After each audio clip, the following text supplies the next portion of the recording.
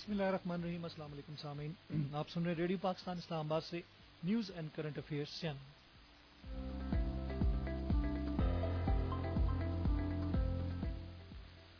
Programme پیش خدمت ہے نقطہ نظر، اور پروگرام کے ساتھ میں ہوں سید عاصم رضا. اور سامعین کرام، ہم آپ کو بتاتے چلیں کہ آج کے پروگرام میں جو موضوعات ہیں جن پہ گفتگو کی جائے گی، سب سے پہلے ہم بات کریں گے ملک بھر میں عید الفطر کورونا وائرس اور اس کے خلاف SOPs کے تناظر میں مذہبی عقیدت و احترام سے منائی جا رہی ہے.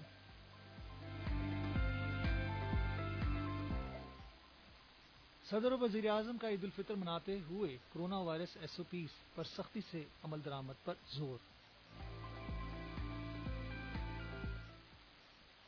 آرمی چیف نے عید الفطر کی نماز کنٹرول لائن پر جوانوں کے ساتھ ادا کی.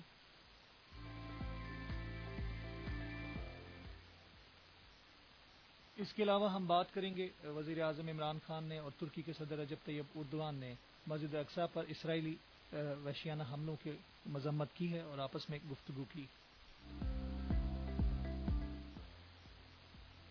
صدر مملکت نے کہا ہے کہ پاکستان فلسطینی عوام کی آواز بلند کرتا رہے گا. پاکستان کی نہتے اور بے گناہ فلسطینیوں پر اسرائیلی ظالمانہ حملوں کی شدید مذمت. سب سے پہلے آج کے پہلے موضوع کی جانب بڑھیں گے. آج ملک بھر میں عید الفطر کورونا وائرس کی وبا سے بچاؤ کی احتیاطی تدابیر پر عمل درآمد کے تناظر میں مذہبی عقیدت و احترام کے ساتھ منائی جا رہی ہے. تمام بڑے شہروں اور قصبوں میں سماجی فاصلے کی پابندی اور دوسرے احتیاطی تدابیر پر سختی سے عمل درآمد کے ساتھ کھلے مقامات، مساجد اور عیدگاہوں میں عید کے اجتماعات ہوئے.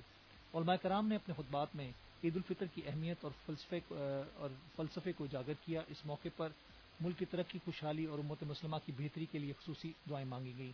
بھارت کے غیر قانونی زیر قبضہ جموں و کشمیر اور فلسطین کے مسلمانوں کے لیے دعائیں مانگی گئی جو بدترین مظالم کا سامنا کر رہے ہیں.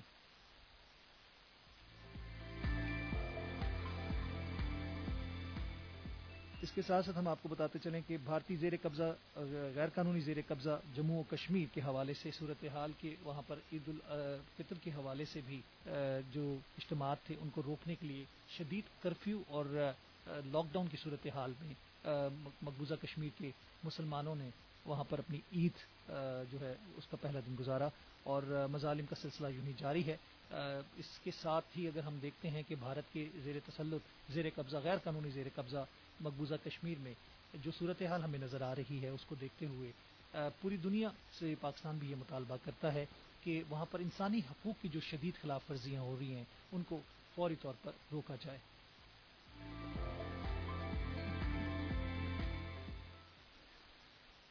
صدر و وزیر اعظم کا عید الفطر مناتے ہوئے کورونا SOPs پر سختی سے عمل درآمد پر زور. صدر ڈاکٹر عارف علوی اور وزیر اعظم عمران خان نے لوگوں پر زور دیا ہے کہ وہ عید الفطر کے تہوار کی خوشیاں مناتے ہوئے کورونا وائرس وبا کے پھیلاؤ کی روک تھام سے متعلق احتیاطی تدابیر پر سختی سے عمل درآمد اور غریبوں کو عید کی خوشیوں میں شامل کریں. آج عید الفطر کے موقع پر اپنے الگ الگ پیغامات میں انہوں نے کہا کہ کورونا کی وبا نے دنیا کو اپنی تباہ کاریوں میں جکڑ رکھا ہے اور وبا کی مزید پھیلاؤ کو روکنے کے لیے اشد ضرورت ہے کہ حفاظتی تدابیر پر سختی سے عمل درآمد کیا جائے.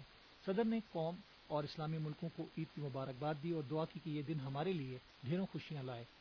وزیر اعظم نے عید الفطر کے موقع پر اپنے پیغام میں قوم کو پرمسرت تہوار کی مبارکباد دی اور رمضان المبارک کی نعمت اور انعام پر اللہ تعالیٰ کا شکریہ ادا کیا.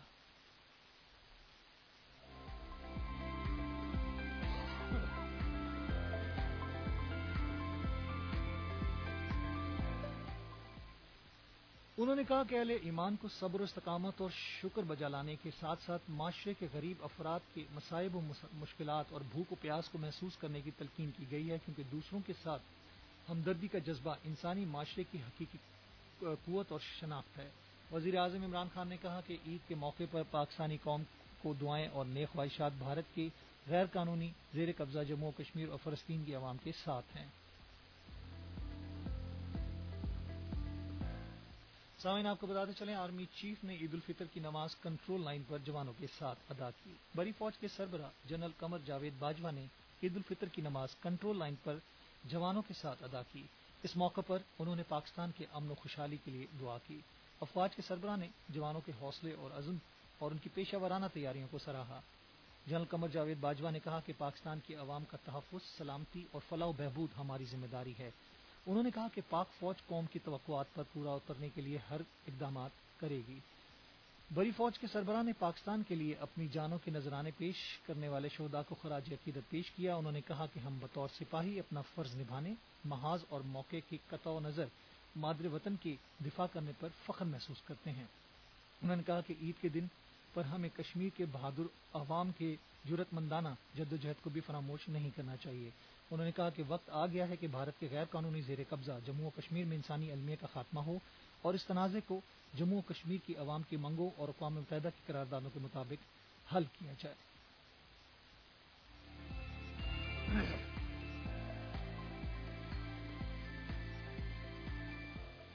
سامعین اکرام، جہاں پہ ہم بات کرتے ہیں عید کی خوشیوں کے حوالے سے اور عید اس تہوار کو منانے کے حوالے سے، وہاں پر کرونا وائرس کی ایس او پیز پر عمل درآمد کے حوالے سے اس موذی وبا کے پھیلاؤ کو روکنے کے لیے جو اقدامات کی ضرورت پر زور دیا جا رہا ہے، اس میں اجتماعات پر پابندی کے حوالے سے بات کی جا رہی ہے، جو ایس او پیز ہیں ان کی بات کی جا رہی ہے، سینیٹائزر کی یوز کی بات کی جاتی ہے، ماسک کے استعمال اور سماجی فاصلہ جو ہے، یہ تین چیزیں ایسی ہیں کہ جن کو مد نظر رکھ کے ہی ہم اس وقت موذی وبا سے، جو کہ پوری دنیا نے جس کے سامنے اگر دیکھا جائے تو ہر طرح کے اقدامات کیے، لیکن اس کو روکنے کے لیے جو آپ ایس او پیز یا پھر سماجی فاصلے یا احتیاطی تدابیر ہیں، اس کے بغیر اس کا پھیلاؤ روکنا ممکن نہیں ہے۔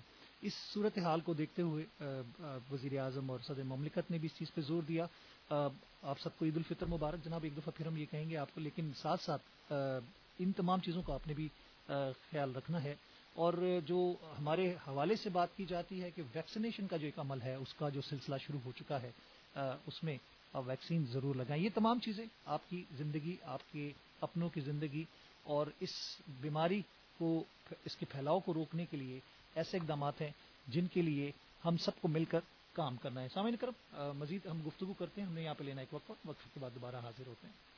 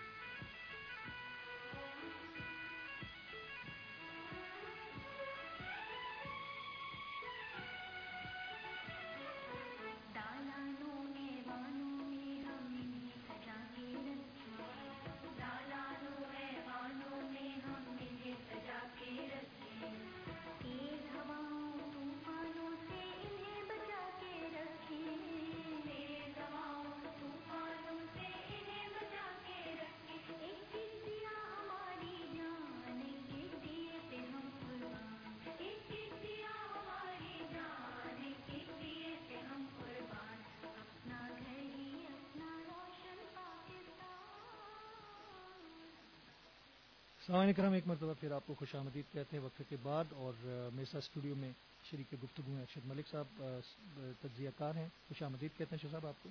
جی بہت شکریہ، اور عید مبارک تمام سننے والوں کو، اور جو ریڈیو پاکستان کی پوری ٹیم ہے، ہمارے ساتھی ہیں، سب کی جانب سے آپ کے لیے بہت ساری آج کے دن کی نیک تمنائیں اور دعائیں. اور آج کا دن جو ہے وہ بہت خوشی کا دن ہے، کیونکہ رمضان المبارک کی پوری اللہ تعالیٰ کی برکتوں کے ایک مہینے کے بعد یہ انعام کے طور پہ ملتا ہے. جی بالکل، آپ کو بھی بہت بہت عید مبارک، اور سننے والے تمام سامعین کو radio Pakistan current news and current affairs کی جانب سے بہت بہت عید کی خوشیاں مبارک.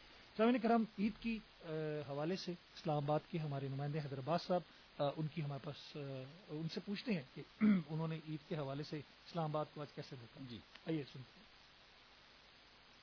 ملک بھر کی طرح اسلام آباد اور راولپنڈی میں بھی عید الفطر مذہبی عقیدت و احترام کے ساتھ منائی گئی. اسلام آباد میں نماز عید کا مرکزی اجتماع فیصل مسجد میں ہوا، جس میں شہریوں نے شرکت کی. اجتماعات میں شریک شہریوں کو کورونا سے بچاؤ کے لیے احتیاطی تدابیر پر عمل درآمد کو یقینی بنانے کی ہدایات کی گئی تھیں. راولپنڈی میں مرکزی نماز عید عیدگاہ شریف پر ادا کی گئی، جبکہ دیگر مساجد اور کھلے میدانوں میں بھی نماز عید کے اجتماعات منعقد ہوئے. نماز کے اجتماعات میں ملک و قوم کی خوشحالی و ترقی اور عالمی وبا کے فوری خاتمے کے لیے بھی دعائیں کی گئیں. حکومت کی جانب سے کورونا کے پھیلاؤ کو روکنے کے لیے عوام کو ہدایات دی گئی تھیں کہ وہ عید سادگی سے گھروں پر منائیں اور باہر نہ نکلیں. عوامی ٹرانسپورٹ، مارکیٹس، شاپنگ مالز، عوامی پارک اور تفریحی مقامات کو لاک ڈاؤن کے باعث بند کیا گیا تھا.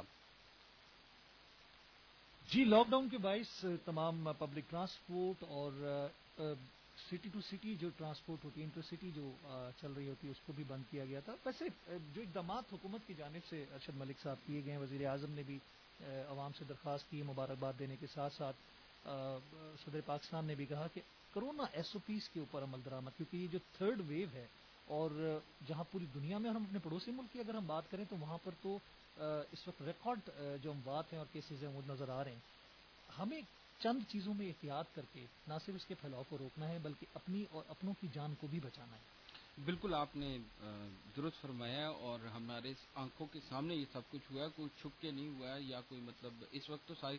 اور آپ نے دیکھا ہے کس طرح وہاں سلنڈرز کے لیے، آکسیجن سلنڈرز کے لیے کیا ہو رہا تھا، اور فٹ پاتھوں کے اوپر اور راستوں کے اوپر لوگ شمشان گھاٹ میں مردوں کو ان کی جگہ نہیں تھی جلانے کے لیے اور رکھنے کے لیے، اور وہاں پر سڑکوں کے اوپر ان کی لاشیں بالکل ایسے ہی. اور پھر انہوں نے دیکھیں پہلے شمشان گھاٹ، پھر وہاں شمشان گھاٹ میں جب جگہ کم ہوئی تو پھر اس کے بعد انہوں نے کھلے میدانوں کے اندر وہ کام کیا، پھر لکڑیاں ختم ہو گئی. اس کے بعد پھر انہوں نے ایک ہی جگہ پہ وہ زیادہ لوگوں کو وہ کرنا شروع کیا، تو وہ جس جگہ پہ رکھ کے وہ ان کو وہ آگ دیتے ہیں تو وہ بھی وہ جو ہے میلٹ کر گیا. اور پھر اس کے بعد انہوں نے وہ اجتماعی ایک الاؤ سا بنا کے، اور اس میں مطلب اتنی ہمارے سامنے یہ خوفناک مثالیں ہیں.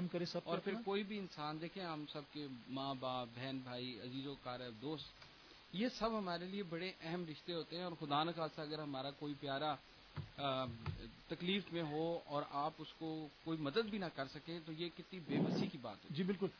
شازیہ مشتاق صاحبہ ہمارے ساتھ موجود ہیں اس وقت لاہور سے. ان سے ہم پوچھتے ہیں عید کے حوالے سے لاہور میں عید الفطر کا پہلا دن کیسے منایا گیا. السلام علیکم شازیہ. جی وعلیکم السلام. لاہور میں عید کے حوالے سے گہما گہمی کیسی تھی، اور کیا ایس او پیز پر عمل درآمد کیا گیا، کیسے دیکھتی ہیں آپ؟ جی بالکل، لاہور میں عید جو ہے وہ جوش و جذبے سے منائی گئی، لیکن سادگی کو بھی سامنے رکھا گیا. لوگ گھروں سے باہر بہت کم نظر آئے، اور اس کے ساتھ ساتھ نماز عید کے جو اجتماع تھے وہ بھی ہوئے، لیکن اس میں کرونا ایس او پیز کو فالو کیا گیا اور سماجی فاصلے کا بھی خیال رکھا گیا. اس موقع پر صوبائی وزیر صحت ڈاکٹر یاسمین راشد نے اپنے عید الفطر کے خصوصی پیغام میں کہا کہ ہمیں عید الفطر کے موقع پر سادگی سے جو ہے عید منانے چاہیے اور ذمہ دار شہری ہونے کا ثبوت دینا چاہیے. انہوں نے بتایا کہ کورونا کے باعث جو ہے پنجاب میں 8,000 سے زائد افراد جو ہے وہ لقمہ اجل بن چکے ہیں، اور عوام عید الفطر کے موقع پر حفاظتی تدابیر کو سختی سے عمل درآمد کر کے خود اور دوسروں کو محفوظ بنائیں، جس کا مظاہرہ ہم نے آج لاہور میں دیکھا. اس کے ساتھ ساتھ انہوں نے یہ بھی کہا کہ عید کے موقع پر ایک دوسرے کا خیال اور احساس جو ہے وہ عید کا پیغام ہے، اور ماسک کا استعمال ضرور کریں اور سماجی فاصلوں کو بھی یقینی بنائیں. جہاں تک بات کریں کورونا ایس او پیز کی پہ عمل درآمد کی، تو دکانیں وغیرہ جو تھی وہ آج مکمل طور پہ بند تھی، ٹریفک بھی بہت کم تھی، اور اس کے ساتھ ساتھ جو ہے صرف بیکریز اور کھانے پینے کی اشیاء کی جو دکانیں تھی وہ کھلی رہی. جی شازیہ یہ بتائیے گا کہ جب ہم بات کرتے ہیں لاک ڈاؤن کی صورتحال کے بارے میں بات کی جاتی پوری دنیا میں، لیکن پاکستان کے اندر وہ اس طرح کے اقدامات نہیں ہیں، اتنے سخت اقدامات نہیں ہیں، لیکن اس کے باوجود عوام کی کوپریشن آپ کیسے دیکھ رہی ہیں؟ ان کی ذمہ دارانہ اپروچ جو ہوتی ہے یا رویہ، وہ کیسے دیکھ رہی ہیں؟ جی بالکل، اگر آپ کہیں کہ لاہور میں کس طرح اس پر عمل درآمد ہو رہا ہے، تو اس حوالے سے جو انتظامیہ ہے وہ سختی سے کوشش کر رہی ہے کہ لوگ اس پر جو ہے وہ عمل درآمد کریں، اور خاص طور پہ ماسک کے استعمال کے حوالے سے جو ہے لوگوں کو جرمانے کیے جا رہے ہیں، اور سماجی فاصلے کے حوالے سے جو فالو نہیں کرتے ان کو بھی جرمانے کیے جا رہے ہیں۔ لوگ جو ہے انہیں پاکستان میں کرونا SOPs پر عمل درآمد کرنے کے لیے مجبور کرنا پڑتا ہے۔ بہت بہت شکریہ شازیہ مشتاق، ہمارے ساتھ موجود تھے نمائندہ لاہور، جو کہ لاہور کے حوالے سے ہمیں آگاہ کری تھیں عید کے حوالے سے SOPs اور اس عید کو کس طرح لوگ وہاں پہ منا رہے ہیں، اور یہی تمام چیزیں ہیں ارشد صاحب کہ جب ہم بات کرتے ہیں ایک ذمہ دار معاشرہ جو ہے وہی بڑے سے بڑے مسائل سے یا بڑے سے بڑے جو چیلنجز ہوتے ہیں اس سے اجتماعی طور پر، اجتماعی کا لفظ میں اس لیے استعمال کر رہا ہوں کہ صرف حکومت یا پھر حکومتی مشینری اس میں کارآمد نہیں، بلکہ عوام کا تعاون جو ہوتا ہے وہ بہت ضروری ہوتا ہے۔ بالکل آپ نے صحیح کہا ہے کہ اور اگر ہم دیکھیں ابھی رمضان المبارک کا مقدس مہینہ گزرا ہے، اور رمضان المبارک میں بنیادی چیز کیا ہمیں سکھائی جاتی ہے، وہ ہے نظم و ضبط، اور اللہ کے رسول صلی اللہ علیہ وآلہ وسلم ان کی ہمیں بڑی واضح رہنمائی بھی میسر ہے کہ اگر کسی جگہ پر کوئی وبا پھوٹ پڑے تو نہ وہاں جایا جائے، نہ وہاں سے کوئی کسی اور جگہ جائے۔ تو یہ مطلب آج کے دور میں اس کو لاک ڈاؤن کہہ سکتے ہیں ہم، یا کچھ اور کہہ لیں، لیکن ہمیں یہ ہدایت موجود ہے کہ ہم احتیاط کریں۔ احتیاط جو ہے یہ جہاں وبا ہو وہاں جاؤ نہیں، اور جہاں وبا ہو وہاں سے باہر نہ آؤ، یعنی کہ جو وبا والے علاقے کے لوگ ہیں وہ کہیں نہ جائیں، جی، اور باہر والے جو لوگ ہیں وہ اس وبا والے علاقے میں نہ جائیں۔ تو یہ کتنی مطلب ایک ہمارے لیے واضح رہنمائی ہے، اور اس میں ہمیں یہ دیکھنا چاہیے کہ اس وقت عید ملنا جو ہے نا اس سے زیادہ ضروری یہ چیز ہے دوسرے کی آپ صحت کو، سلامتی کو مد نظر رکھیں، کیونکہ اس وقت جو آپ کا ملنا ہے وہ ایک مہلک وائرس کو آگے بڑھانے کا ذریعہ بن سکتا ہے۔ جی، اس کے علاوہ ہم بڑھیں گے کراچی کی جانب۔ حامد نذیر صاحب ہمارے نمائندے وہاں پہ موجود ہیں، کراچی کے حوالے سے احوال بیان کریں گے۔ السلام علیکم حامد صاحب، کراچی کو کس طرح دیکھ رہے ہیں عید کے پہلے روز، اور کس حد تک کورونا وائرس کے حوالے سے جو SOPs ہیں اس پر عمل درآمد کیا گیا؟ جی وعلیکم السلام، بہت شکریہ۔ سب سے پہلے سامعین کو شہر قائد سے عید المبارک۔ خیر مبارک، آپ کو بھی بہت مبارک ہو۔ ملک بھر کی طرح کراچی سمیت سندھ بھر میں بھی عید الفطر مذہبی جوش و جذبے کے ساتھ منائی گئی۔ سرکاری احکامات پر اس حد تک تو عمل درآمد کیا گیا کہ کھلی جگہوں پر نماز عید کے اجتماعات کا انعقاد کیا گیا، تاہم SOPs پر اس کی روح کے مطابق عمل ہوتا نظر نہیں آیا۔ لوگوں نے SOPs کو یکسر نظر انداز کرتے ہوئے لازمی سماجی فاصلہ رکھنے اور معانقہ نہ کرنے کے احکامات پر عمل نہیں کیا، اور دوران نماز بیشتر جگہوں پر نمازیوں نے ایک دوسرے کے ساتھ سماجی فاصلہ رکھے بغیر نماز ادا کی۔ عید پر احتیاطی تدابیر کے حوالے سے وزیر اعلیٰ سندھ نے کورونا وائرس سے متعلق صوبائی ٹاسک فورس کے اجلاس میں بھی عوام کو عید الفطر گھروں پر منانے اور رشتہ داروں سے ملنے نہ جانے کی ہدایت دی تھی، تاہم ایسا کچھ نظر نہیں آیا۔ انہوں نے یہ بھی کہا تھا کہ کورونا وائرس کی تیسری لہر پر قابو پانے کا یہی واحد طریقہ ہے کہ ہم ایک دوسرے سے سماجی فاصلہ اور چہرے کو ماسک سے ڈھانپ کر رکھیں، لوگوں سے میل جول میں احتیاط کریں۔ ان کا یہ بھی کہنا تھا کہ گزشتہ عید کے بعد کیسز کی تعداد میں 30% اضافہ ہوا تھا، لہذا اس برس انتہائی احتیاط برتی جائے۔ تاہم دیکھنے میں یہی آیا کہ لوگوں نے تمام احتیاطی تدابیر کو بالائے طاقت رکھتے ہوئے SOPs کی خلاف ورزی کی، اور شوال کے چاند کا اعلان ہوتے ہی جو مارکیٹیں اور بازار بند تھے وہ اچانک کھل گئے، اور لوگ کسی احتیاط کے بغیر گھروں سے نکل آئے اور خریداری میں مصروف ہو گئے۔ ایسا محسوس ہوتا تھا کہ لوگوں کو کورونا وائرس کا کوئی خوف نہیں ہے۔ ایک دوسرے سے فاصلہ رکھنے تو درکنار ماسک تک کا استعمال بھی خال نظر آیا۔ لوگ ایک دوسرے سے چپک کر خریداری کرتے رہے۔ وزیر اطلاعات و بلدیات سندھ نے بھی عید کی چھٹیوں کے دوران صوبے بھر میں ویکسینیشن سینٹرز کھلے رکھنے کا اعلان کیا ہے۔ ایسوسیشن کا کہنا تھا کہ جتنی احتیاط کریں گے اسی قدر آپ اور آپ کے اہل خانہ اور عزیز و اقارب کورونا کے خطرے سے محفوظ رہیں گے۔ ایک اچھی بات یہ بھی رہی کہ نماز عید کے اجتماعات میں فلسطین اور کشمیری مسلمانوں سمیت امت مسلمہ اور خصوصاً کورونا وائرس اور وطن عزیز کی بقا و سلامتی کے لیے خصوصی دعائیں کی گئیں۔ اس موقع پر فلسطینی مسلمانوں کو شہید کیے جانے کے حوالے سے دعا کے دوران انتہائی رقت آمیز مناظر دکھائی دیے اور فلسطین کا ذکر کرتے ہوئے نمازی کی آنکھوں سے اشک روان تھے.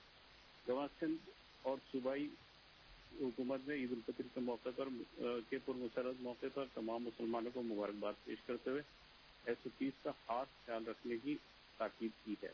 جی بہت بہت شکریہ. Thank you very much.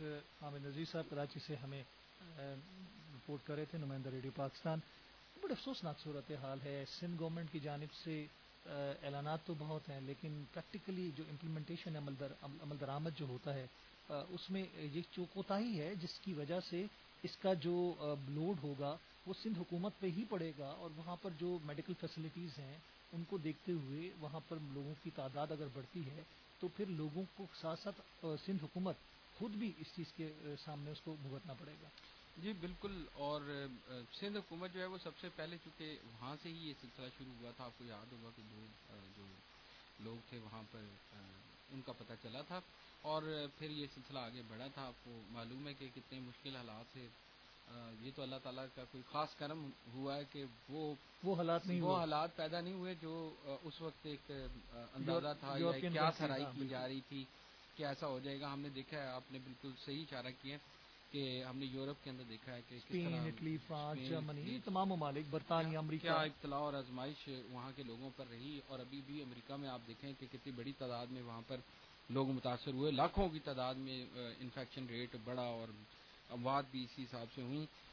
لہذا یہ سمجھنے کی بات یہ ہے کہ یہ کوئی ایسی چیز نہیں ہے جس کو ہم ایسا سمجھے کہ کوئی چیز ٹوٹ گئی ہے تو نئی بازار سے لے آئیں گے. یہ آپ کی زندگی کا معاملہ ہے، ایک انسان کی زندگی کا معاملہ ہے اور آپ کے ساتھ ساتھ دیگر کی زندگی کا بھی معاملہ ہے جن سے آپ مل رہے ہیں، اپنے گھر والوں کی، بچوں کی، دوست احباب. لہٰذا اس میں سب سے اولیت جو ہے وہ آپ کی اپنی جان کی ہے. آپ تھوڑی سی احتیاط کر کے اپنی زندگی بھی بچا سکتے ہیں، دوسروں کی زندگی بھی بچا سکتے ہیں. اور وبا سے لڑنے کا طریقہ یہ نہیں ہے کہ یہ کوئی بہادری کا میچ نہیں ہو رہا. یہ ایک انتہائی نازک صورتحال ہے اور اس میں جو بنیادی توجہ ہے، یہ کوشش ہے، وہ یہی ہے کہ لوگوں کی زندگی محفوظ ہو جائے. انسان زندہ ہوگا تو زندگی کا کارخانہ بھی چلتا ہے. جی بالکل. ارشد صاحب اس پہ مزید گفتگو جاری رکھیں گے. ہم آرمی چیف کے حوالے سے بھی بات کریں گے. اگلے مورچوں پر LOC کے اوپر انہوں نے جوانوں کے ساتھ عید الفطر کی نماز ادا کی اور وہاں پہ عید گزاری. اس کے ساتھ ساتھ کشمیر میں جاری مظالم، مقبوضہ جموں و کشمیر کی بات کرتے ہیں. بھارتی غیر قانونی زیر تسلط جو مقبوضہ کشمیر ہے، وہاں پر ابھی بھی لاک ڈاؤن اور کرفیو کی صورتحال ہے اور مسلمانوں کے لیے، کشمیری مسلمانوں کے لیے جینا ابھی بھی دوبھر ہے. اس پہ ہم گفتگو کریں گے. ہم لیتے ہیں وقفہ، وقت کے بعد دوبارہ حاضر ہوتے ہیں.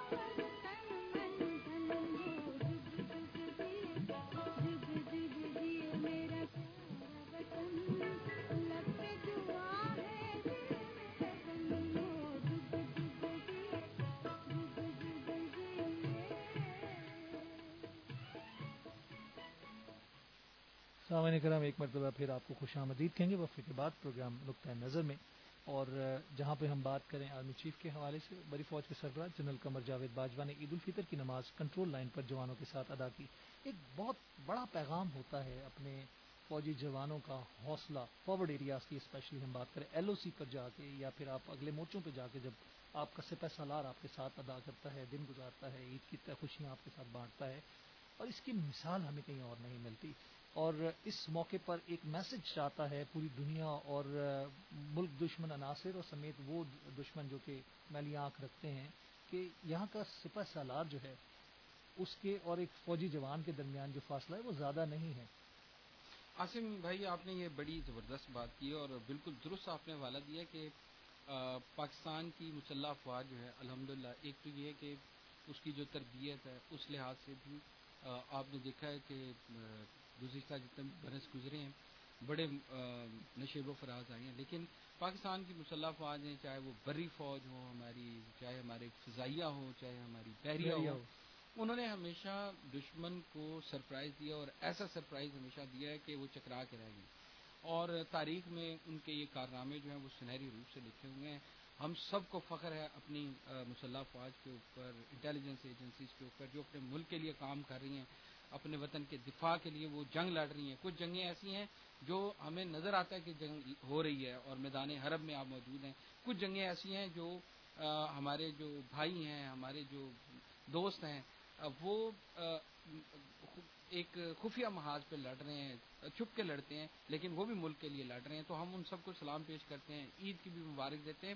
اور عاصم بھائی، یہ آپ دیکھیں کہ جو سرحد پہ کھڑا ہے ایک ہمارا جوان اور ہمارا بھائی جو ہے، دیکھیں وہ کس طرح وہ اپنے چھاتی جو ہے وہ تان کے وہاں کھڑا ہوتا ہے اور وہ بتاتا ہے دشمن کو کہ بھائی تم میرے وطن کی طرف آگے بڑھ نہیں سکتے جب تک میں یہاں پر کھڑا ہوں. تو میرے خیال میں ہمارے اتنے وسائل بھی نہیں ہیں، لیکن اس کے باوجود انتہائی کم وسائل میں جس طرح وہ اپنے دن رات اور عیدیں اور شبراتیں اور وہ دیکھیں اپنے گھر بار سے دور وہ وہاں پر کھڑا ہوتا ہے اپنے وطن کے لیے اور اس میں رہنے والے ہم سب کے لیے. تو آرمی چیف کو بھی اس بارے میں خراج تحسین پیش کرنا چاہیے. پچھلی عید پہ ہمیشہ یہ ہوتا ہے کہ وہ اگلے مورچوں پہ جاتے ہیں، اور یہ آپ نے جو حوالہ دیا تھا یہ بالکل درست ہے کہ پوری دنیا میں ہماری جو فوج ہے اور ہمارے آرمی چیف جو ہیں وہ ہمیشہ جاتے ہیں اور کوئی فرق نہیں ہے. وہ ایسے ایک گھر کے افراد کی طرح ایک جگہ نماز پڑھیں گے، پھر عید پورے دن وہ ان کے ساتھ پھر گزارتے ہیں. جی، ہمارے ساتھ اس وقت ہمارے نمائندے موجود ہیں گلگت بلتستان سے شیر محمد صاحب. خوش آمدید کہتے ہیں، عید مبارک شیر محمد صاحب. گلگت بلتستان میں آج کے عید کے روز کے حوالے سے کیا آپ نے سرگرمیاں دیکھیں؟ کتنا ایس او پیز پر عمل درآمد کیا گیا؟ کیسے دیکھ رہے ہیں آپ؟ بلتستان میں عید الفطر آج مذہبی عقیدت و احترام کے ساتھ منائی گئی، اور یہاں پورے جی بی کے اندر 353 مقامات پر عید کے بڑے بڑے اجتماعات ہوئے. اور گلگت میں عید کا سب سے بڑا اجتماع جٹیال عیدگاہ اور عیدگاہ کونوداس میں منعقد ہوئے، جہاں ہزاروں افراد نے نماز عید ادا کی. اور اس موقع پر علماء کرام نے ملک کی ترقی اور خوشحالی کے لیے خصوصی دعائیں مانگی گئیں، اور علماء نے مظلوم فلسطینیوں اور مقبوضہ کشمیر کے عوام پر ظلم و تشدد کی شدید الفاظ میں مذمت کی اور عالمی اداروں سے ظلم و ستم بند کرانے کا مطالبہ کیا گیا. ادھر گورنر راجہ جلال حسین مقبول نے سکردو میں نماز عید ادا کی، اور وزیر اعلیٰ محمد خالد خورشید نے رٹو استور میں آبائی گاؤں میں نماز عید ادا کی اور لوگوں سے گل مل گئے. عید کے اجتماعات میں سیکیورٹی کے خاطر خواہ انتظامات کیے گئے تھے، اور کورونا ایس او پی سے بچاؤ کے حوالے سے بھی این سی او سی کا جو ہدایت دی گئی تھی ان پر عمل درآمد یقینی بنا گیا. اور اس طریقے سے یہاں پارکس اور دیگر مقامات جہاں پر عید کے موقع پر بڑی رش دیکھنے میں آتی تھی، اس دفعہ جو ہے کوئی وہ سنسان رہے. اور جو ٹورسٹ ریزارٹ تھے یہاں گلگت بلتستان میں، وہاں پر بھی لوگوں کی بڑی تعداد پہلے عید سیلیبریٹ کرنے کے لیے جاتی تھی، لیکن ان مقامات کو بھی جو ہے این سی او سی کے ہدایت کے مطابق سیل کر دیا گیا ہے. اور یہاں زیادہ تر لوگوں نے جو ہے عید گھروں میں ہی سیلیبریٹ کی، اور اس حوالے سے جو ہے وہ مارکیٹوں میں، بازار میں اور جو تفریح مقامات ہیں وہاں پر جو ہے کوئی رش نظر نہیں آئی. اور ایس او پیز پر عمل درآمد کے حوالے سے انتظامیہ کا جو رول رہا صوبائی حکومت کا یہاں جی بی میں، وہ بڑا اپریشیٹو تھا، اور اس حوالے سے جو ہے وہ بڑی پیش رفت ہو گئی. بہت بہت شکریہ شیر محمد صاحب، گلگت بلتستان سے ہمیں احوال بیان کر رہے تھے عید کے حوالے سے، پہلا دن اور کس حد تک ایس او پیز پر عمل درآمد کرتے ہوئے عید کے اجتماعات اور عید کے تہوار کو منانے کے حوالے سے عوام کے تعاون کی بات بھی ہو رہی تھی۔ ارشد ملک صاحب، ہم بات کریں آرمی چیف کی اگلے مورچوں پر جا کے جوانوں کے ساتھ نماز عید کی ادائیگی اور عید کا دن گزارنے کے حوالے سے، ساتھ ساتھ انہوں نے مقبوضہ کشمیر میں نہتے کشمیریوں پر ڈھائے جانے والے مظالم اور اسپیشلی آج کے دن کے حوالے سے جو کرفیو کی صورتحال ہے، ان پہ جو پابندیاں، انسانی حقوق کی خلاف ورزیاں جو ہو رہی ہیں، اس کے حوالے سے بھی بات کی اور پورے ملک میں اس کے حوالے سے دعائیں بھی مانگی گئیں، فلسطین اور کشمیر کے حوالے سے۔ جی عاصم صاحب، بڑے اس دفعہ آپ کو پتہ ہے کہ عید الفطر جو ہوتی ہے اس کو میٹھی عید بھی کہتے ہیں، خوشیوں کی عید بھی کہا جاتا ہے، اور بڑا اس کا ایک خاص ایک رنگ ہوتا ہے، مٹھاس اور مٹھاس ہوتی ہے، اور بڑا ابھی یہ کورونا کی وجہ سے آپ کو پتہ ہے کہ وہ ولولہ اور وہ ماحول تو نہیں بن سکا، لیکن بہرحال وہ خوشی اپنی جگہ ہوتی ہے۔ لیکن اس مرتبہ ہمارے دل جو ہے وہ غم سے معمور ہیں، اور اس کی وجہ یہی ہے کہ آپ دیکھیں کہ فلسطین کے اندر کس طرح سے معصوم بچوں، خواتین اور عام لوگوں کو، نہتے شہریوں کو کس طریقے سے جو صہیونی درندگی ہے اس کا نشانہ بنایا گیا، کس طرح سے بمباری ہوئی ہے وہاں پر، کس طرح سے عبادت کرتے ہوئے لوگ جو وہاں عبادت کر رہے تھے اللہ کے گھر میں، مسجد اقصیٰ کے سین میں، وہاں وہ عبادت کر صفے باندھے ہوئے، اور اس میں جس طرح کس طریقے سے آپ دیکھیں کہ کوئی دنیا کا ایسا فرد نہیں ہو سکتا جس نے اپنی آنکھوں سے نہ دیکھا ہو کہ ان کا کوئی ایک جواز ہوتا ہے نا کسی پہ حملہ کرنے کا، تو اس میں تو کوئی جواز ہی نہیں تھا۔ جی بالکل، اور غیر انسانی رویہ اور انسانی حقوق کی شدید خلاف ورزیاں ہم دیکھنے ہمیں مل رہی ہیں، اور اللہ تعالیٰ مسلمانوں کے حوالے سے، امت مسلمہ کے حوالے سے ہم بات کرتے ہیں، سب کو محفوظ رکھے۔ سعید احمد صاحب ہمارے ساتھ موجود ہیں اس وقت کوئٹہ سے، نمائندہ ریڈیو پاکستان۔ سعید احمد صاحب، آپ کو خوش آمدید کہتے ہیں پروگرام نقطہ نظر میں، عید مبارک۔ یہ بتائیے گا کہ خیر مبارک، کوئٹہ میں عید کے حوالے سے آپ نے عید کے اجتماعات کو اور اس کے علاوہ عید کے حوالے سے بات کی جاتی ہے ایس او پیز کے اوپر عمل درآمد کو کس طرح دیکھا؟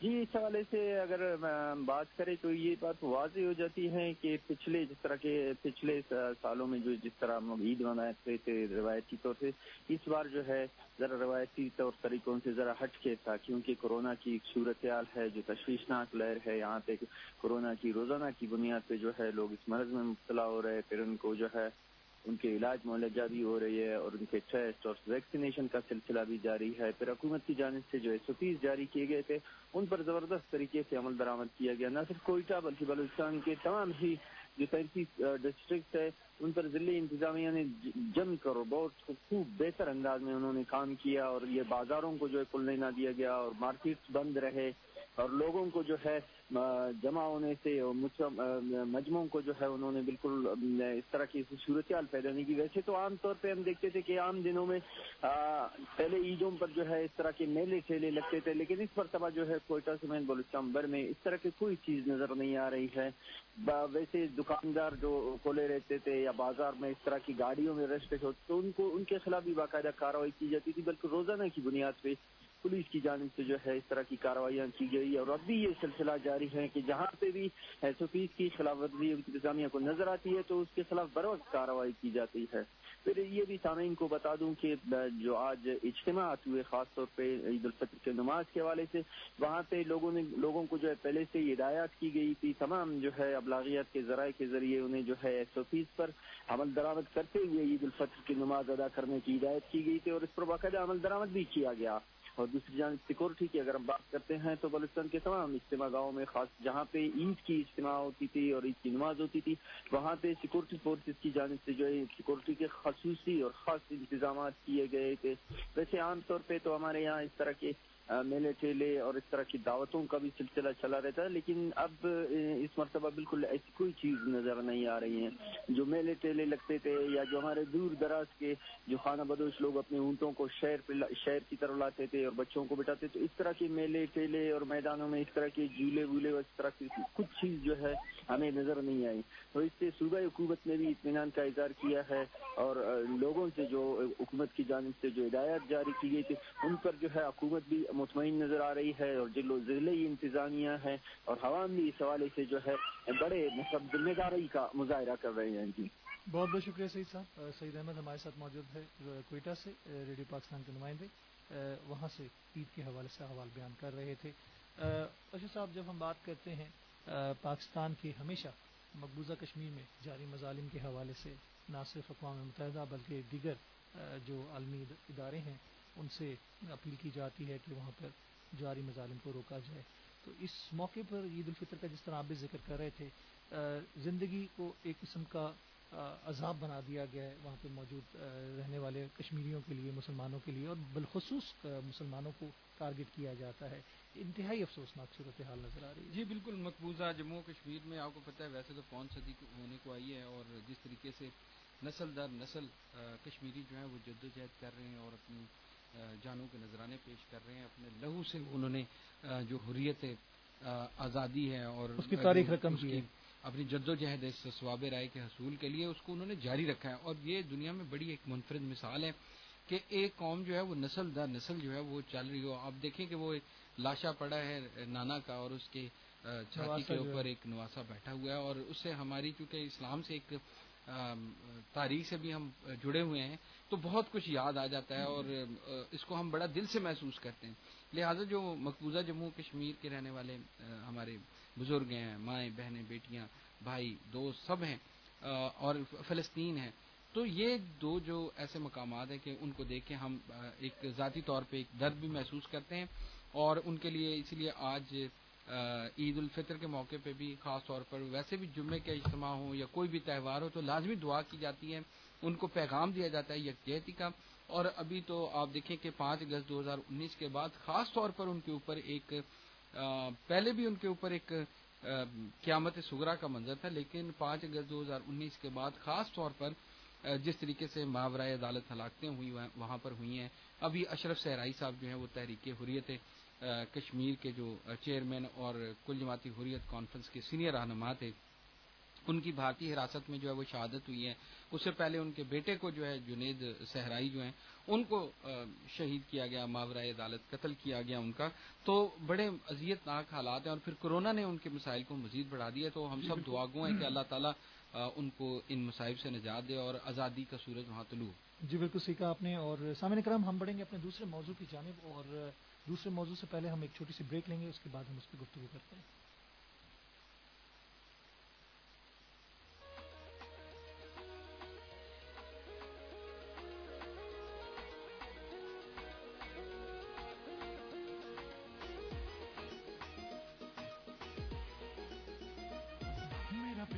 پاکستان میرا پیارا پاکستان، میرا پیارا پاکستان، میرا پیارا پاکستان ہے تجھ پر ہم قربان، تیری عزت عالی شان، تیری عزت عالی شان.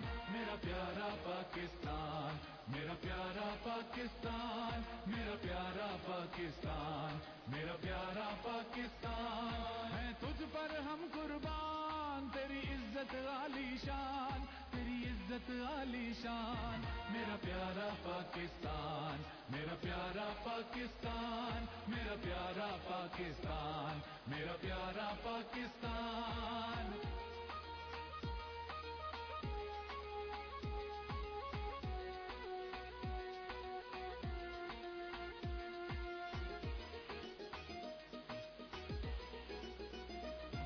یہاں کھیت بھی ہے کھلیان بھی ہے، یہاں کھیت بھی ہے کھلیان بھی ہے، یا صحرا جنگل اور میدان، یا صحرا جنگل اور میدان. میرا پیارا پاکستان، میرا پیارا پاکستان، میرا پیارا پاکستان، میرا پیارا پاکستان ہے تجھ پر ہم قربان، تیری عزت عالی شان، تیری عزت عالی شان. میرا پیارا پاکستان، میرا پیارا پاکستان، میرا پیارا پاکستان. سامعین اکرام، ایک مرتبہ پھر ہم آپ کو خوش آمدید کہیں گے. پروگرام نقطہ نظر میں ہم بات کریں گے اس وقت اپنے دوسرے موضوع کے حوالے سے. وزیر اعظم عمران خان اور ترکی کے صدر رجب طیب اردوان نے مسجد اقصی پر اسرائیل کی وحشیانہ حملوں کو روکنے میں مدد دینے کی خاطر عالمی برادری کو متحرک کرنے کے لیے خصوصی اور خصوصاً اقوام متحدہ میں مل کر کام کرنے کے عزم کا اظہار کیا ہے. ٹیلی فونک دونوں کے درمیان گفتگو ہوئی اردوان صاحب کے اور وزیر اعظم عمران خان صاحب کے درمیان، اور ایک تو مذمت اور بلکہ عالمی برادری اور اقوام متحدہ پر مل کر اس پر کام کرنے کی بات کی جا رہی ہے. جو واقعہ افسوسناک ہم نے دیکھا بیت المقدس میں الاقصی کے حوالے سے، اگر مسجد کے حوالے سے بات کرتے ہیں تو جو 27 رمضان کے درمیان پرامن عبادت کرتے ہوئے نہتے فلسطینیوں کے اوپر ظلم ڈھایا گیا، اور اس کے بعد سے جو سلسلہ شروع ہے، جس طرح بمباری کی جا رہی ہے، ناحق خون بہا جا رہا ہے فلسطینیوں کا، کیسے دیکھ رہے ہیں آپ؟ دیکھیں یہ اس میں بڑا دلچسپ کئی پہلو ہیں، لیکن پہلے اگر ہم بات کر لیں کہ وزیر اعظم عمران خان نے ایک بڑا اچھا اس میں ایک متحرک کردار انہوں نے اپنایا ہے، اور ترکی کے صدر نے بھی اس میں بڑا ایک اچھا آواز بلند کی، انہوں نے انیشیٹو لیا ہے. وزیر اعظم عمران خان کی ترک صدر سے بھی بات ہوئی ہے، اور پھر فلسطین کے جو صدر ہیں محمود عباس صاحب، ان سے بھی ان کی بات ہوئی ہے. اور ان گفتگو سے جو بات سامنے آ رہی وہ یہی ہے کہ جو عالمی سطح پر جو دیکھیں اس وقت جو دنیا میں سب سے بنیادی جو ادارہ ہے، یا جو گاؤں کا چودھری ہے جنہوں نے کہا تھا، جو ذمہ داری لی تھی کہ ہم دنیا میں اب وہ حالات پیدا نہیں ہونے دیں گے جن کی وجہ سے پہلے جنگ عظیم اول یا جنگ عظیم دوم ہوئی اور کروڑوں لوگ جو ہیں وہ بے گناہ ان کا خون بہہ گیا اور وہ پیوندے خاک ہو گئے. لہذا اقوام متحدہ کا منشور اور اس کا جو ڈھانچہ تھا، اس کو تشکیل دینے کا بنیادی فلسفہ یہ تھا کہ دنیا میں انصاف ہوگا، جو استصواب رائے کے حق کے حوالے سے خطوں میں رہنے والے عوام کی خواہشات ہیں، امنگیں ہیں، ان کا احترام کیا جائے گا. اور اقوام متحدہ کے منشور میں جو پہلا نقطہ لکھا ہوا ہے ان کے باب اول میں، اس میں یہ چیز واضح طور پہ لکھی ہوئی ہے کہ ہم جو استصواب رائے کا حق ہے، مختلف خطوں میں رہنے والے جو لوگ ہیں اس کا احترام کریں گے، وہ ان کو حق لے کے دیں گے.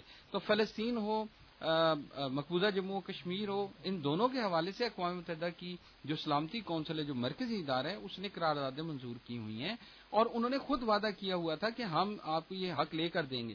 پھر اس کے بعد آپ کو معلوم ہے کہ 1967 سے پہلے کی جو سرحدات ہیں ان کے حوالے سے ایک معاہدہ موجود ہے، ایک اتفاق رائے عالمی موجود ہے، اور اس میں انہوں نے یہ طے کیا ہوا ہے کہ جو مشرقی یروشلم ہے وہ فلسطینی ریاست کا حصہ ہوگا. تو اس وقت فلسطین اگر ایک ریاست ہے جو اقوام متحدہ کی قراردادیں مانتی ہیں، جو اوسلو اکارڈ تھا یا باقی عرب انیشیٹو ہے، ان سب میں وہ چیزوں کو جب آپ مانتے ہیں تو پھر جب اسرائیل ان کے اوپر حملہ کرے گا نہتے لوگوں کو نماز پڑھتے ہوئے، تو کیا ان کو اپنے دفاع کا بھی حق نہیں ہے؟ جی بالکل. ڈاکٹر سرفراز احمد صاحب ہمیں جوائن کر رہے ہیں ماہر بین مقامی امور کے حوالے سے. خوش آمدید کہتے ہیں ڈاکٹر سرفراز احمد صاحب آپ کو پروگرام نقطہ نظر میں. عید مبارک. ڈاکٹر صاحب آپ کو میری آواز آ رہی ہے؟ ہاں جی، اب آ رہی ہے. جی جی. ڈاکٹر صاحب ہم بات کریں فلسطین پر جس طرح وحشیانہ بمباری کی جا رہی ہے اسرائیل کی جانب سے، اور معصوم نہتے نمازیوں کو مسجد الاقصی کے اندر فلسطینیوں کو جس طرح تشدد کا نشانہ بنایا گیا. وزیر اعظم پاکستان رجب طیب اردوان اور پاکستان کی جانب سے شدید مذمت کی جا رہی ہے. کیسے دیکھ رہے ہیں اس واقعے کو، اور پاکستان اور ترکی کے صدر کے رول کے حوالے سے جس طرح مل کر کام کرنے کی بات کی جا رہی ہے؟ ایسا ہے کہ اس میں تو کوئی دو آرا نہیں ہے کہ فلسطین میں جو اسرائیل جو ہے اس پر ناجائز اپنا تسلط جمایا ہوا ہے اور عام فلسطینیوں کی زندگی عجیب کی ہے. غزہ میں مغربی اردن کو تو وہ شامل کر چکا ہے اپنے ساتھ. تو یہ قابل مذمت ہے، بھی کرنا چاہیے، بین الاقوامی کمیونٹی کو بھی کرنا چاہیے، عرب ممالک کو بھی کرنا چاہیے.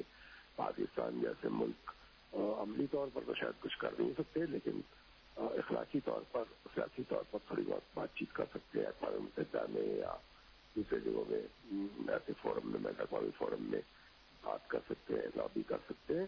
تو لفاظی تو اپنے طور پر کی جا سکتی ہے، بہت زیادہ جی یہ ہے وہ ہے.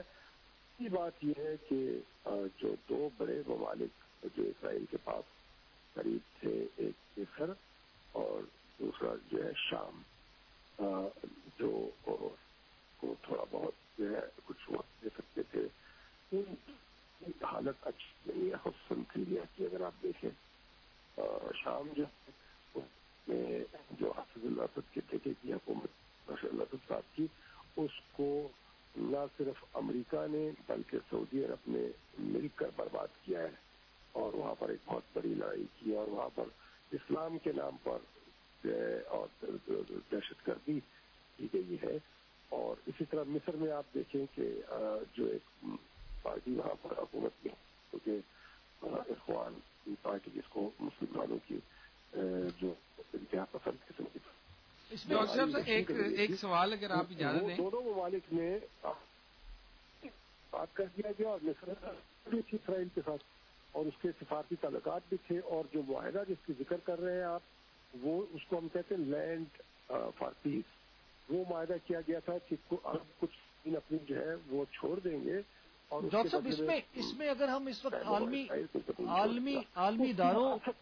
عالمی اداروں اور اقوام متحدہ کے کردار کی اگر بات کی جائے تو رجب طیب اردوان اور وزیر اعظم جس طرح مل کر کام کرنے کی بات کر رہے ہیں کہ آواز کو آگے اٹھانے کی بات، آپ نے کہا کہ پریکٹیکلی نہیں، زبانی کلامی بات بھی ہو جائے، لیکن پاکستان نے تو ابھی تک پریکٹیکلی تسلیم بھی نہیں کیا اسرائیل کو، اور بہت سارے ممالک تو کر چکے ہیں، تو پاکستان کا تو ایک بہت بڑا عملی اقدام بھی ہے. جی ایسا ہے کہ اب ترکی کے تو اسرائیل کے ساتھ سفارتی تعلقات تک ہے، پاکستان کے تو سفارتی تعلقات بھی نہیں ہے. جی. اور ترکی جو ہے ایک نسبت کے مقابلے میں اسرائیل کے قریب بھی ہے کافی سارا. جی. اور ترکی کا بارڈر ان ممالک کے ساتھ ملتا ہے جن کے جو ہے اسرائیل کے ساتھ ملتے ہیں، جیسے کہ سیریا ہے، جیسے کہ عراق ہے. لیکن اردگان صاحب زبانی جمع خرچ کرتے رہیں گے، اور اسی طرح ہمارے وقت جو ہے زبانی جمع خرچ بہت بہت شکریہ ڈاکٹر صاحب، پوزیشن میں نہیں ہے کہ ہم کچھ کر پائیں.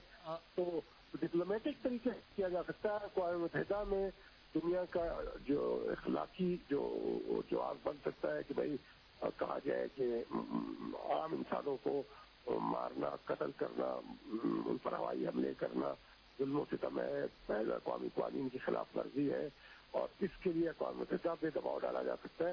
اور بڑی طاقتیں خصوصاً امریکہ اسرائیل کے ساتھ ہے.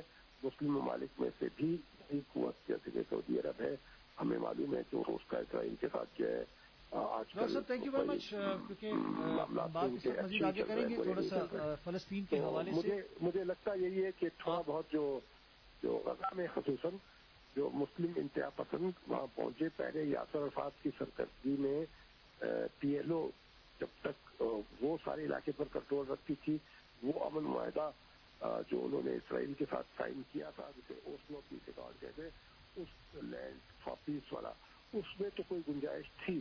اس کی مخالفت مسلمان اتحاد پسند جو تھے فلسطین میں حماس اور دوسرے لوگوں نے کی، اور غزہ جو ہے وہ حماس کے پاس ہے، اور وہاں پر پی ایل او کا کنٹرول بھی پورا نہیں ہے فلسطینی آرگنائزیشن کا. Thank you very much doctor صاحب، بہت بہت شکریہ. Thank you very much. آپ نے اپنا نقطہ نظر بیان کیا پروگرام نقطہ نظر میں. تو ساتھ میں یہ کہتا ہے کہ جی دیکھیں حملہ کیا جا رہا ہے اور یہ کیا پسند ہے اور یہ دہشت گرد ہے وغیرہ وغیرہ، حالانکہ دہشت گردی خود کر رہا تھا، ریاستی دہشت گردی. Thank you very much doctor صاحب، تھینک یو ویری مچ. آپ کا بہت بہت شکریہ، آپ نے اپنا وقت دیا، اپنا نقطہ نظر بیان کیا. اس کے ساتھ ساتھ ہم آپ کو بتاتے چلے دونوں رہنماؤں نے سمر پر بھی اتفاق کیا ہے کہ مسئلہ فلسطین اور مسجد الاقصیٰ کے اندر مسلمانوں پر اسرائیلی حملوں کے معاملے اور غزہ میں تمام انسانی اقدار اور بین الاقوامی قوانین کی سنگین خلاف ورزیوں کو عالمی سطح پر اجاگر کرنے کے لیے دونوں ملکوں کے وزرائے خارجہ مل کر کام کریں گے. اس کے ساتھ ساتھ اگر ہم بات کرتے ہیں کہ پاکستان فلسطینی عوام کے لیے اپنی آواز بلند کرتا رہے گا، یہ کہنا ہے صدر مملکت جناب ڈاکٹر عارف الوی کا. صدر مملکت نے یقین دلایا کہ پاکستان فلسطین کے نصب العین کے حوالے سے عالمی برادری کو متحرک کرنے کے لیے اپنی کوششیں جاری رکھے گا. فلسطین کے صدر محمود عباس کو لکھے گئے خط میں انہوں نے کہا کہ پاکستان فلسطینی عوام کے لیے اپنی آواز بلند کرتا رہے گا. صدر مملکت نے اقوام متحدہ کی سلامتی کونسل کی قراردادوں کے مطابق فلسطین کے مسئلے کے منصفانہ حل اور ایسی خود مختار، پائیدار اور فعال فلسطینی ریاست کے قیام کے لیے پاکستان کی غیر متزلزل حمایت کا اعادہ کیا، جس کی سرحدیں 1967 سے پہلے والی اور دارالحکومت القدس شریف کے مطابق ہو. صدر الوی نے فلسطینیوں کے خلاف اسرائیل کے تشدد اور غیر قانونی اقدامات کی مذمت کرتے ہوئے کہا کہ ایسی کارروائیاں انسانی اقدار، انسانی حقوق اور عالمی قوانین کے منافی ہیں. صدر مملکت نے اسرائیلی حملوں کے متاثرین سے بھرپور ہمدردی اور تعزیت کا اظہار بھی کیا. اس کے ساتھ ساتھ وزیر خارجہ نے بھی اس حوالے سے پاکستان کی طرف سے نہتے اور بے گناہ فلسطینیوں پر اسرائیلی ظالمانہ حملوں کی شدید مذمت کی ہے. ایک پریس کانفرنس سے خطاب کرتے ہوئے وزیر خارجہ شاہ محمود قریشی نے عالمی برادری پر زور دیا کہ وہ فلسطینیوں کے خلاف اسرائیلی مظالم کو رکوانے کے لیے ٹھوس اقدامات کرے. جی آصف صاحب، لاؤڈر دین ورڈ، ایک تو بات یہ آتی ہے اور پاکستان کی طرف سے اسرائیل کو شدید دباؤ کے باوجود مختلف ادوار میں اگر ہم دیکھیں، اور پاکستان کا یہ ایک بہت بڑا عملی قدم ہے کہ آج تک فلسطین کی اسرائیل کو کبھی بھی تسلیم نہیں کیا۔ دیکھیں عاصم صاحب، پاکستان دنیا میں واحد ملک ہے جو ہمیشہ چاہے کوئی بھی ایشو ہو دنیا کے خطے میں، بشمول مقبوضہ جموں کشمیر اور فلسطین، پاکستان نے ہمیشہ ایک اصولی موقف اختیار کیا، اور پاکستان کا کشمیر اور جو فلسطین پر اصولی موقف ہے وہ بابائے قوم حضرت قائد اعظم محمد علی جناح رحمۃ اللہ علیہ اور اکابر جو تھے پاکستان مسلم لیگ کے، ان سب کی جو اجلاس ہوئے اور جو ان کی مشاورت ہوئی، اس صورت میں اس تاریخی پس منظر کے تناظر میں ہے۔ لہٰذا یہ کہ اس وقت کی جو آج کی اسلامی دنیا ہے ان کو مل کے متحد ہو کے ان دونوں مسائل کے حوالے سے ایک جامع اور مؤثر حکمت عملی اپنانی پڑے گی۔ جی بالکل، پیش منظر اور پس منظر دونوں کی اگر ہم بات کریں اور اس کو اگر ہم دیکھیں تو اس میں ہمیں بہت ساری چیزیں نظر آ جاتی ہیں کہ جس میں پاکستان جو ہے ہمیشہ فلسطین کے حقوق کے حوالے سے، فلسطینیوں کے حوالے سے اپنی جو آواز ہے وہ بلند کرتا آ رہا ہے اور بلند کرتا رہے گا۔